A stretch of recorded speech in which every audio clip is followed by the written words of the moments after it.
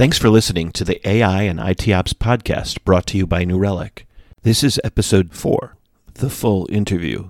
For all things application performance management, AIOps, digital transformation, and more, check out www.apmdigest.com. Our guest today is IBM fellow Mac Devine, VP and CTO of Strategic Customer Success for the Watson Cloud Division at IBM. And now, your host of the podcast, industry veteran, consultant, and analyst, Andy Thurai. Welcome to AI and ITOps podcast. I am Andy Thurai, founder and principal at thefieldcto.com, where we provide unbiased emerging technology advisory services. Our next guest, Mac Devine, is my ex-boss, my mentor, and a good friend.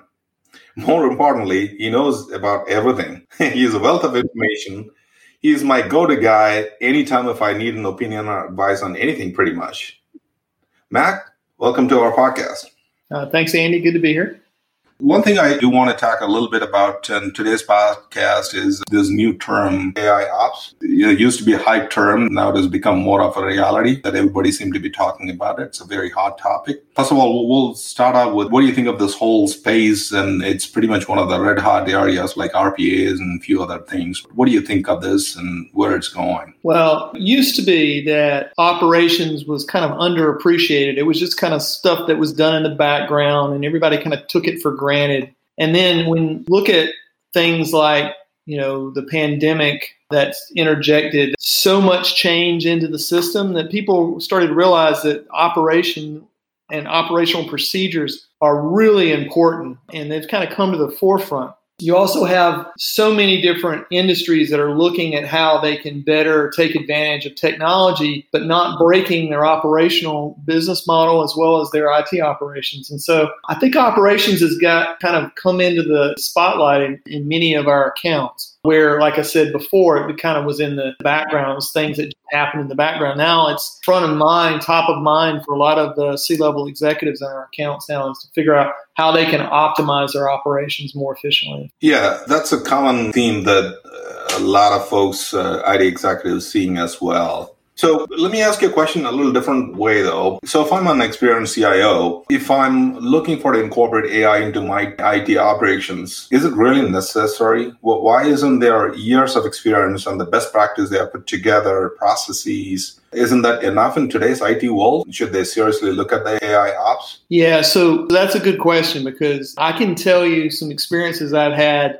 where I've gone and met with the CIO and he or she has said, it's interesting that you're telling me about things like AI, but we've been doing this for years and we have this down to a science. And so we're a well-oiled machine, so on and so forth.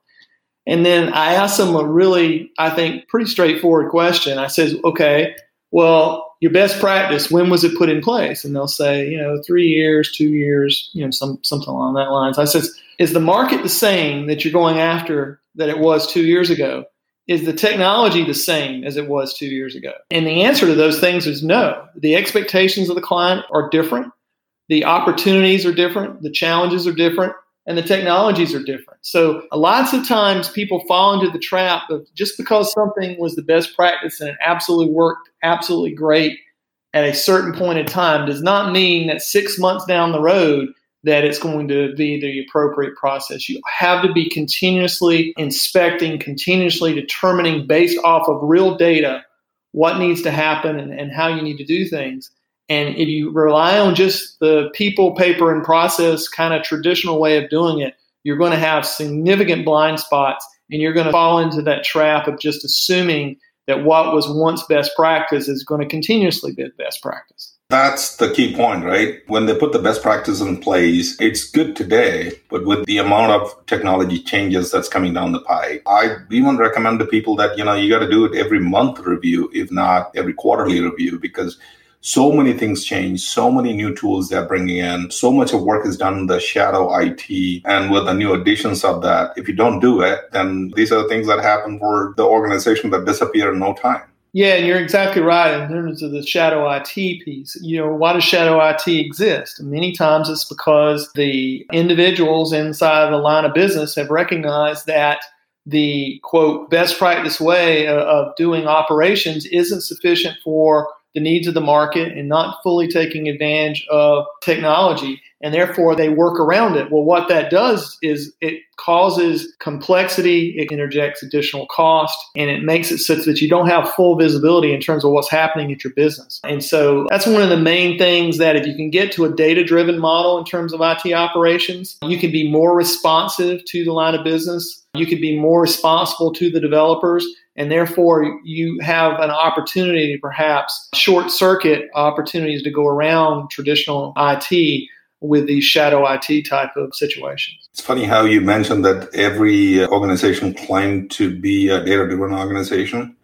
Every organization claimed they're a data-driven organization, but lots of times the CIOs drop the decision. They don't accept that comes from IT because it's a partial data decisions that they don't look into the full picture, which is a real problem in IT, isn't it? Yeah, so this aspect of a data-driven organization, the key being is not that you can just collect all the data, but you get the right insight from the data at the right time, and then you can make the right decision and implementation of the changes based off of that data. Plenty of people say they have a big data strategy, but really, basically, they just have a lot of big data. They don't actually have the insight piece of that. They don't know how to get from collecting the data to understanding the data to executing on what the data is telling you need to do in terms of changes. And that's where things like AI operations can really help. It's funny you mentioned that some of our common customers, just because they have a lot of data, they assume that the big data, large volume of data, they assume they have the right data.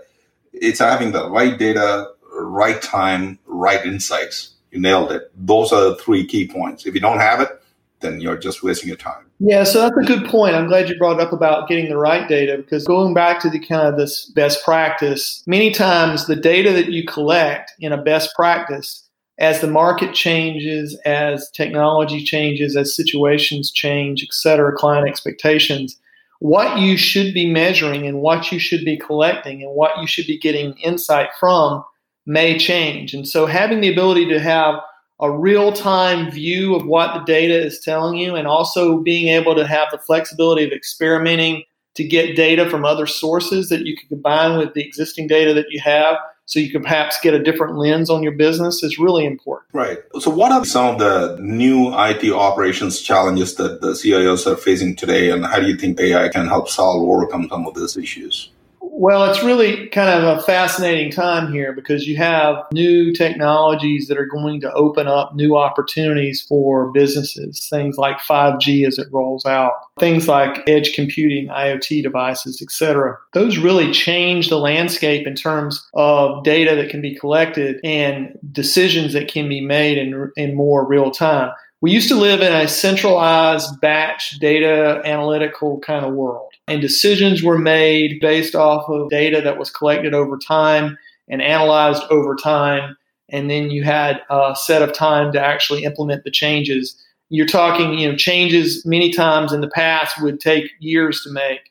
Then you kind of got down to maybe significant shifts in the way IT operations were done, maybe twice a year.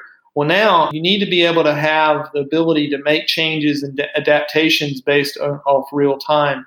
And that's what you saw, circling back to what I said earlier with the pandemic, that it's really shown headlights on some of the significant shortfalls that exist in our businesses today in terms of the lack of visibility across their supply chain is a great example of that. And so I think it's really important more than ever to take advantage of these technologies like edge computing and IoT, real-time data analytics and AI.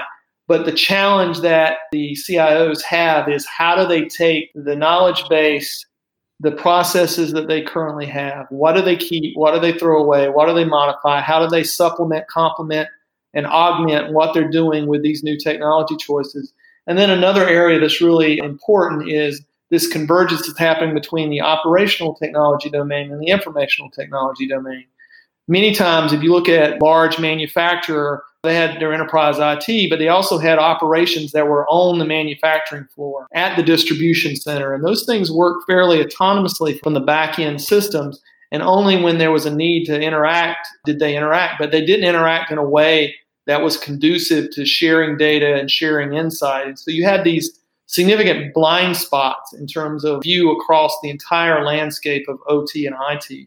And so utilizing things like 5G to connect those worlds together more efficiently and effectively, a lot of enterprises are really struggling with how do they bring those two worlds together in a safe way from a security standpoint, as well as from a way that they can actually take the additional data sources that will provide them and get more insight, not just more data that they have to somehow figure out what to do with. So, Mac, that's an excellent point about IT versus OT. That brings a newer nuance into the mix, right? Particularly when you add the edge computing, the manufacturing floors, the IoT devices, change up all of the things in the OT or operations technologies.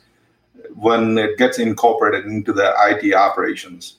How is AI an essential operational tool, especially for the age of autonomy when everything is getting automated? How does it work? How can it help? When you have more data sources and you have a more real-time data sources, then you have both a challenge and an opportunity. The challenge that you have is how do I incorporate that real-time data into my IT operations?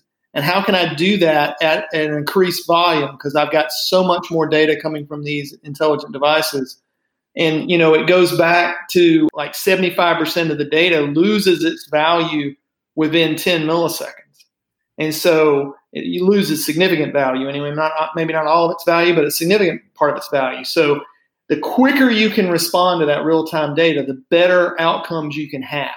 And so it's just not possible from a human perspective to be able to do that kind of data analysis, data insight, and execute on the insight. That's why AI is absolutely critical to handle that volume and the velocity and the veracity of that data that's coming in. That point about 75% of the data, or even could be higher now, could be lower, but a significant amount of data loses its value. It decays over time in a matter of minutes, if not hours. And yet I see a lot of enterprises still work on old data. There are enterprises that couldn't create or make meaning out of real-time data or streaming data. So they use data from, remember most of the legacy systems, BI systems, they run on models created by yesterday's data or even last week's data. And then they try to inference on the data that's stale. It just doesn't work. I still, a lot of organizations struggle with that, don't they? Yeah, they do. And that's because a lot of times there's a lot of people, paper, and processes in the mix. And anytime you interject paper, manual processes, people involved in terms of the decision making, and you have a lot of extra processes and checkpoints in place, it's very difficult to move from that batch, central orientated world to a decentralized, autonomous, real-time world. It's a very difficult transition.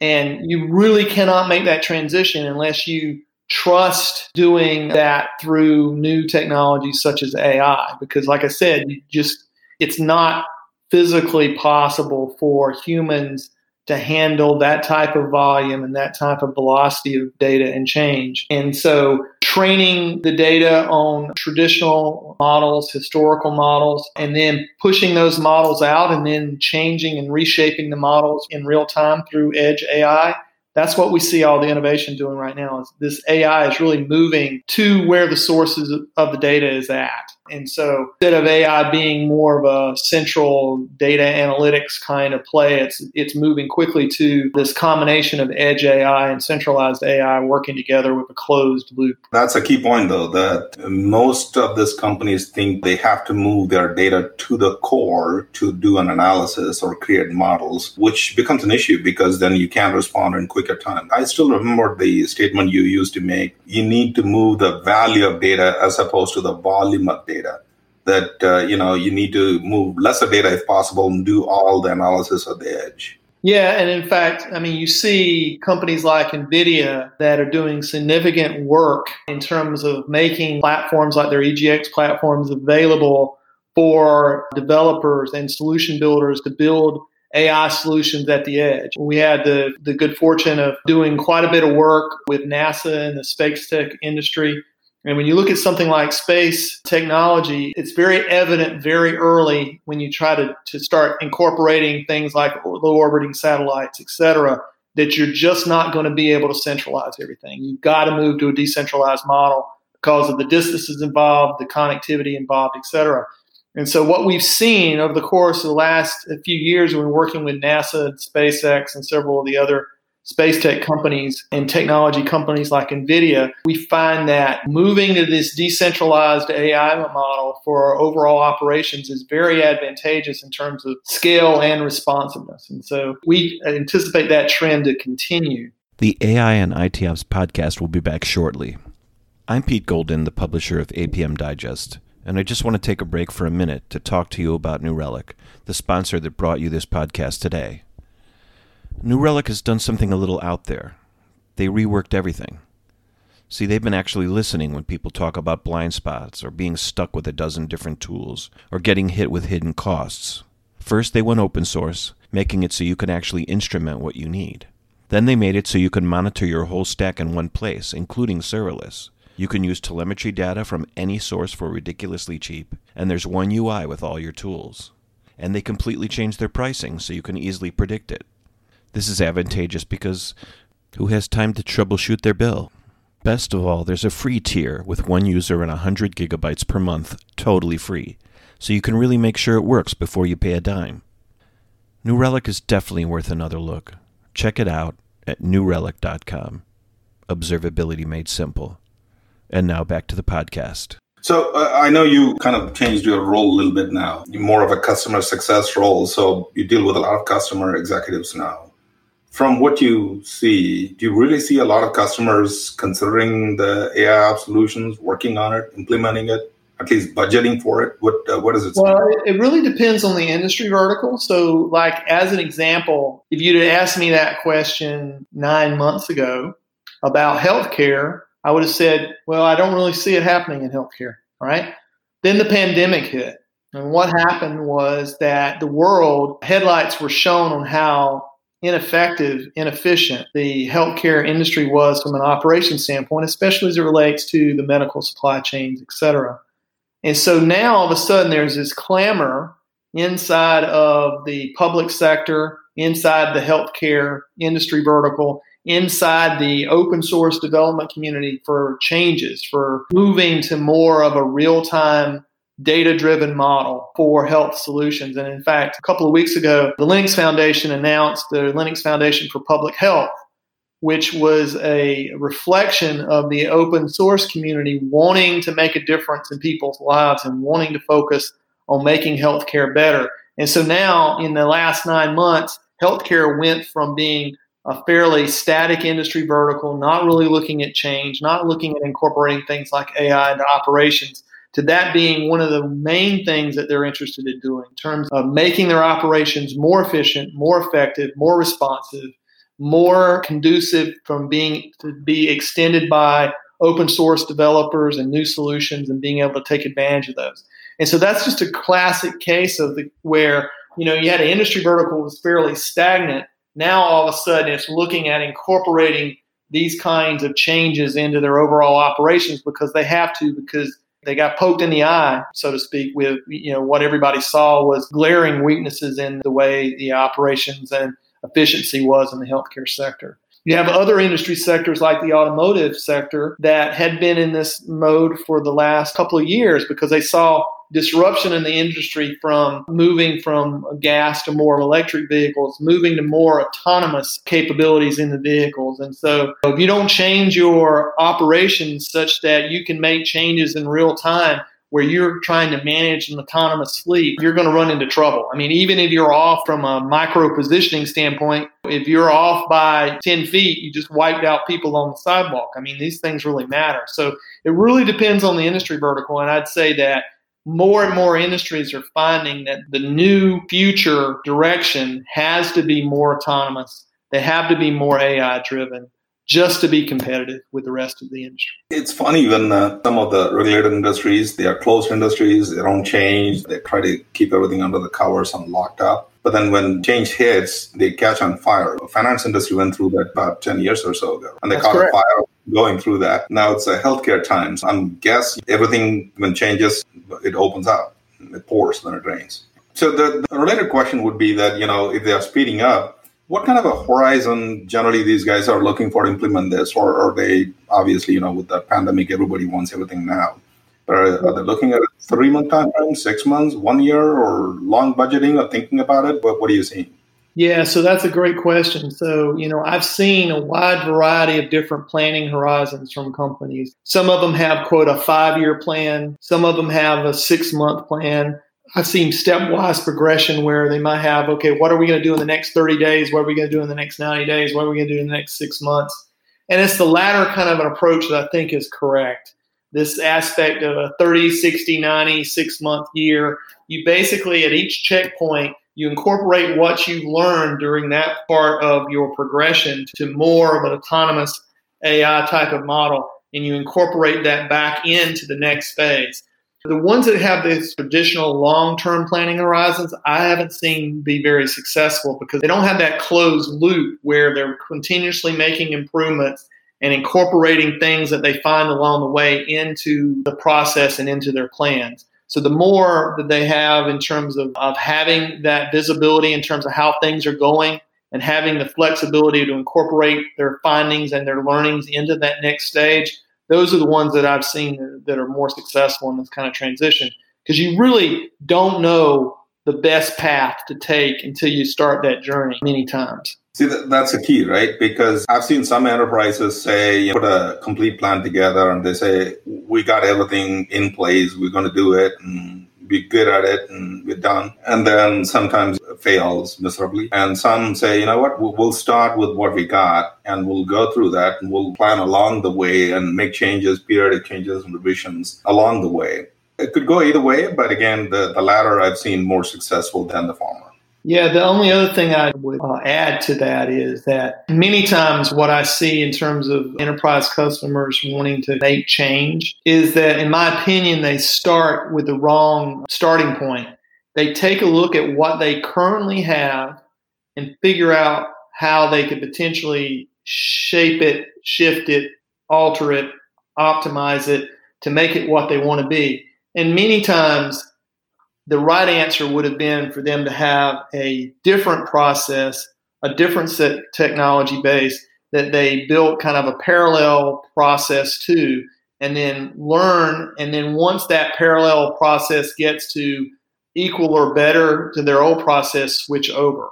I think it's very difficult many times to take what you currently have and try to make it what it needs to be in the future without considering taking a step back and considering, is there a better way to do that? If I was doing this from scratch, day one, starting off, is there a different set of technologies I would have taken, a different set of an approach? And then what you do is then you figure out, how do I map the old world to the new world versus just always starting with, this is what I have and this is all that I can have. I'm not looking at other technologies. I think that's a big stumbling block for a lot of enterprises. Based on all of those things you see, you don't have to name customers. Is there one particular thing that every single one of them seem to be doing, a very critical thing that they do that leads to the success? I'd say that it's difficult to have one common thing that they do when you talk about, multiple industries. When you focus on a single industry vertical, there's certainly common patterns that exist across almost every customer in that vertical. So as an example, let's just take oil and gas. So if you take a look at the oil and gas industry, traditional industry, lots of simulation, lots of exploration, trying to figure out where is the best place to look for the next oil reserve, et cetera. Mining sort of fits into that too. And so they've kind of done it a traditional way. And so many of these companies in the oil and gas space are now looking at, okay, is there a better way of doing this? Could I get better data, better information if I incorporated things like drones, low orbiting satellites, and got a different view of the landscape? So instead of just getting a ground-only truth, maybe I get a ground plus aerial truth and combine that data together and make the algorithms that they utilize in the simulations they do a lot better. And so what you see happening is there's a common pattern, and you see like in the oil and gas industry, they have an initiative they call OSDU, which stands for Open Subsurface Data Universe, right? Which basically is the oil and gas industry enterprises and vendors coming together and agreeing to share data and exchange information so that each of them can do better job at doing their exploration, et cetera. where before they were very siloed, they were very proprietary, they're very, hidden. Most enterprises use data like gold and they lock in a vault, and only the people that have the combination can actually see it. Where in reality, I think the new world that we live in, data is much more like oil. It's only effective if you're actually using it. It's only usable. It's only valuable if it's in use. All right. And so that's what we see in terms of trends and patterns across these different industry verticals is how can they better share data? How can they do that in a secure, compliant way? How can they be more efficient and effective in terms of the visibility they get? And you see them shifting more of an open source, open data type of a mindset. So a lot of enterprise customers have only data centers, and obviously they have the process set up, the technology set up, so they are under the mentality of if it ain't broken, don't fix it. And then a lot of newborn digital enterprise natives, hyper systems are built purely on cloud native. So neither of them don't have an issue because one already have it figured out. The other one they are figuring out as they go along. But the ones I see most struggling are the ones that as data centers, they're trying to move to cloud. They're trying to set up a cloud ops. They're caught between both worlds. Have you seen anyone solving this problem efficiently? You don't have to name them, but the process they went through, what they did effectively. Any advice? Yeah, so this is actually a fairly recent trend, if you will. To your point, you had customers that were doing things a certain way in their own data centers, and then they were utilizing cloud native, public cloud infrastructure, and they were kind of two completely separate IT operations environments. And trying to bring those together, many times it was a real challenge from a cost and efficiency standpoint. And so really, if you look at what's happening in terms of one of the major trends the last 2 years in particular has been the rise of Kubernetes. So you have containers in Kubernetes that have basically allowed a more common approach to doing operations in a, quote, private cloud in the data center and being able to do operations on a public cloud infrastructure and truly having a way of doing hybrid between the two. And, of course, with IBM's Red Hat acquisition, that's a major thrust of what we do with the OpenShift. OpenShift has what they call an operator's framework, where we allow people and enterprise customers, ISVs, cloud providers, et cetera, to be able to plug in some of the operations into the OpenShift Kubernetes secure Kubernetes distro, such that you can have some commonality between a traditional kind of data center and a cloud operations. And so we've really seen a lot of our customers start really being able to have a much greater success of being able to optimize that combination of data center operations and cloud operations when they have a commonality around kind of a center of gravity, if you will, around OpenShift or Kubernetes. Thanks, Mike. That's a lot of valuable information. I really appreciate your time. It's always a pleasure to speak with you. Thanks, Andy, for having me. I appreciate it. So you heard from Mac. You agree? Disagree? Or if you have an opinion, let me know. Let's discuss this further. Also, if you'd like to be part of our podcast, let me know as well. Until next episode, so long and stay safe.